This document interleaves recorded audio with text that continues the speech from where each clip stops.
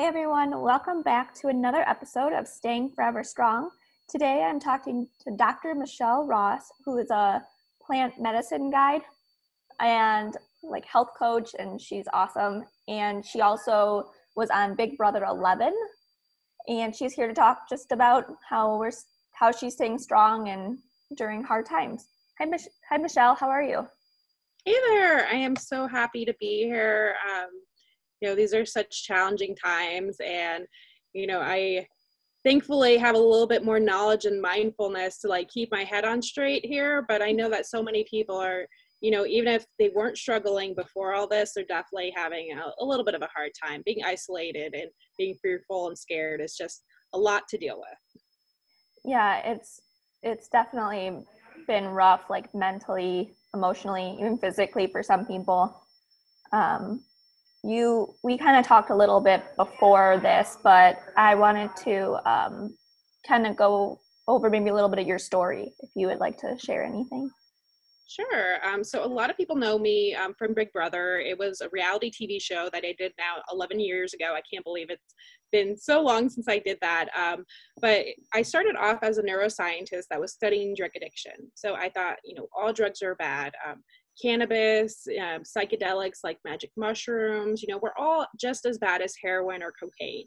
And it's sort of interesting because after the show, I started developing some health problems. I'm not really sure why. I think a lot of people in my family are just sickly, maybe bad genetics, but I started having a lot of multiple sclerosis-like symptoms, and I ended up being in the ERs and hospitals, seriously, sometimes 3 times a week. It was pretty bad. I was pretty depressed. I was almost suicidal because no one could figure out what was wrong with me. And it turned out that I had black mold poisoning, lead poisoning. I was actually evacuated from my house in Los Angeles in 2014, and it literally had to be teared down.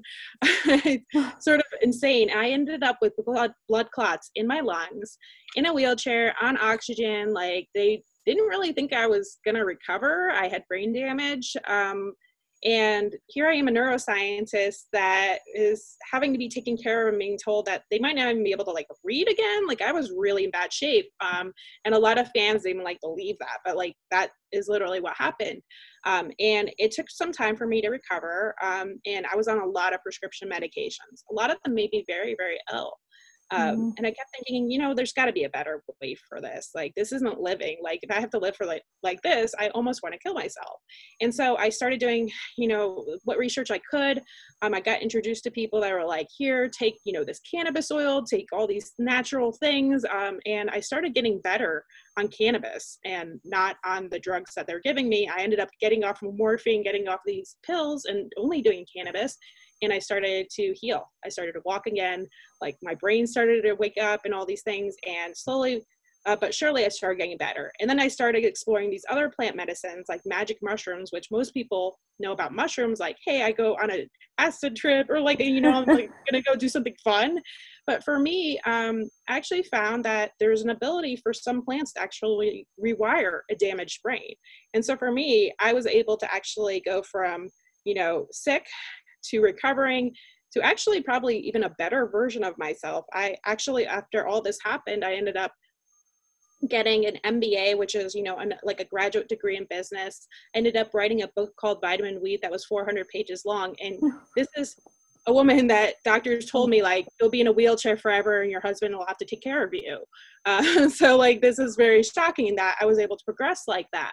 And I really thank cannabis and a lot of these other plant medicines. And I realized, if my life was so transformed by that, I really should, be able to share that knowledge with others and combine that with my love of science and everything, and really help people that are struggling with chronic illness or, acute injuries really, have their life back. It's so important because, you're hopeless when your doctors just keep giving you pills and it never stops, right? It's one thing after another and you're just okay, this is life. It doesn't have to be that way. And so I'm really happy to have done a complete 360 since I've done TV. I see patients every day. I try to get them off prescription drugs. And I really try to get them, happy and healthy with plants. It's stigmatized. Not everyone believes in cannabis. Yeah. There's a lot of weird opinions about it. You know, I get a lot of hate mail sometimes too. You know, your mom might think I'm the local drug dealer. I'm just, you know, a clinician trying to help. But you know, it's been an interesting ride. So you know, I'm very, I think, grateful for it, which is weird because you normally don't think, hey, you know, being sick is something that you're happy that happened to you. But I would have never realized how many people out there were suffering. Like, I've been connected to so many people. I've been connected to you, you know, we're part of like this big circle of, you know, people that are just trying to do their best in a world, you know, with where, you know, we have to basically expect the unexpected. Like everything happens. Like, yeah, plan for it. It just happens. So. No, I couldn't agree more. I think one, it's ridiculous that you're getting hate mail for that when you're just trying to help and it's not affecting anybody else. So that's kind of ridiculous. But it's also the whole, my like mantra has been, people don't understand what they can't see. So like I look normal and healthy and all that, but I'm in pain every day, all day on the inside. Mm-hmm. So, you know, I completely hear you. I have fibromyalgia now. Like I have lupus. I have a bunch of other issues. And you know, once I was out of the wheelchair, like people didn't think I was sick anymore. And I was like, you know, I'm lucky to be alive. But like a lot of people didn't understand. You know, you can look beautiful even up here on camera, you know, talk. But you're like, hey, did you know for the 3 days before that I was curled up in a ball crying for pain and like nothing would work. But like I put myself together and showed up. But like I'm not always healthy. And it's hard, you know, it's especially hard when you are trying to like, you know, have a career, you know, keep up with things. And a lot of times I'll go to places, do what I need to do, like show up, do the interview or like do a red carpet or something like that. And then I don't get to go out and have fun. I go to my hotel room, I rest, I take care of myself. But I've come to terms that that's part of my life and that's who I am and it's okay. I don't have to keep up with everyone. You know, I need to take care of myself. That's the number one priority. You know, and always make sure I'm not like burning myself out in order to help others. It's like that phrase where don't set yourself on fire to help warm up others. That was so hard for me. Like I'm a giver. It's like you don't have as much to give when you have a pain, you know, a chronic condition, or even, you know, if you have a mental health condition like anxiety or depression, like you're already on like half the heart's level, like you got to make sure you leave some for yourself. So it's important. No, I couldn't agree more. I'm very someone who always likes to be for everybody else. And like if I'm not doing stuff, I feel unproductive, even though I might need to not be doing it because I need that break. So I got used to it. Right? Yeah. And I definitely have realized like it's almost like you were saying with that saying, but it's also like how they say to put your mask on before someone else's. You got to take care of oxygen on first. First, and then someone to help with someone else's. So it's like you need to have that ability to have taken care of yourself first because you're not going to be able to help anyone.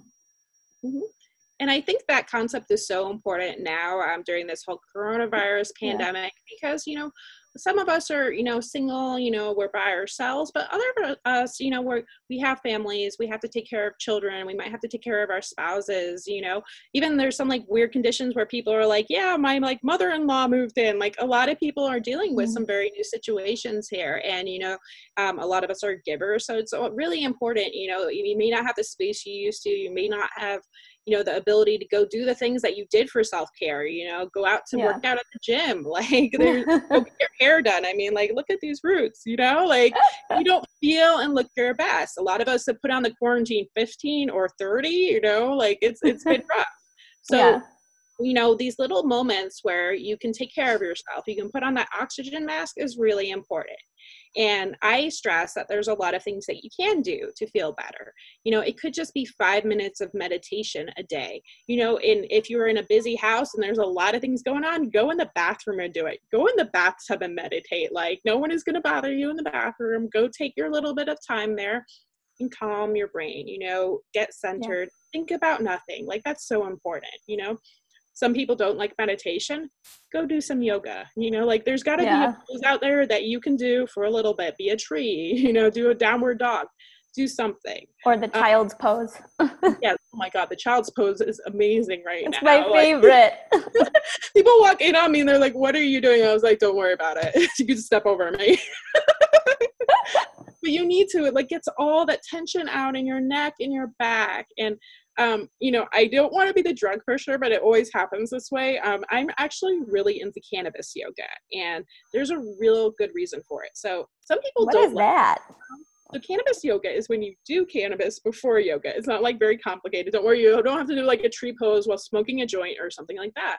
Some people use CBD, which is a non-psychoactive substance. It doesn't have any THC in it, so it won't get you high. Because some people are like, oh, I don't want to get high or do anything like that. What we're talking about is just helping your body be more flexible, be more relaxed. These compounds actually boost your serotonin.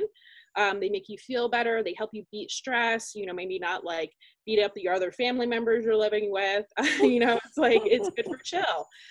But when you do these substances mindfully, it actually helps accelerate, your flexibility, your ability to let go of whatever happened during the day and really get into those poses, because, it's so important for us to let go. And, if you do that pose and you're like, like tense and you don't let go of the stress, it wasn't very helpful. And so really we sort of have to shut down our brains, that running, thought, in our head, and then just let it go and, stretch, do whatever we need to do. But I think it's also really important because chronically ill patients, we have a lot of baggage. We have a lot of stress from just being in pain. We have stress from like, oh my God, where is our next paycheck coming from? Because we need to pay for health insurance. Like there's a lot of stuff going on. It's so scary for us. But so we store sometimes that fear, that anxiety, that trauma in different parts of our body, like our hips, our neck, things like that. And it's really important to do those twists and things like that and get it out. That yoga will get it out. And if you want to get a little high and do it, there's actually benefits to it. And so the reason why I mention it is that I actually have a lot of cool friends that I've met over the years. And one actually created cannabis yoga. So she calls it ganja yoga. But she does all these online classes. She'll just run classes where it's like really simple yoga because you don't want to be high and like fall over and hurt yourself. Obviously, that would not be fun. But, more of those child poses and things like that are really to help us, through anxiety. And it's just been amazing. Like I do it, just log in like in like a Zoom call or something. And like, there's like 40 women that are in your class, just doing yoga together. And it's cool. Been fun. Yeah, I love doing that kind of stuff. So for me, that's how I've been keeping sane. I'm probably sure my landlord doesn't want to know that I do cannabis yoga. Sometimes they do it with cannabis gummies, but it is really helpful to make sure that you get out that stress. We can't be, unfortunately, like my other big thing is going to the gym, but like they've been closed forever, so. Well, thank you so much. You've given us some like great tips, and I might have to try that out actually. Sounds really cool. So I'll send you the link. Maybe you can even post it too, because I think a lot of people will get into it. So if you don't like it, you'll like weed yoga. Well, I like that sound of that. I've been trying to get into yoga, but it's just hard. Yeah, we can't calm it down. We can't. Exactly. So thank you so much for joining me today and talking with me. And I love all your tips. So I'm excited to maybe try some out. Hey, and I will post the link too when the YouTube comes out. Okay, perfect. Thanks guys. Have a good day and I'll see you guys soon.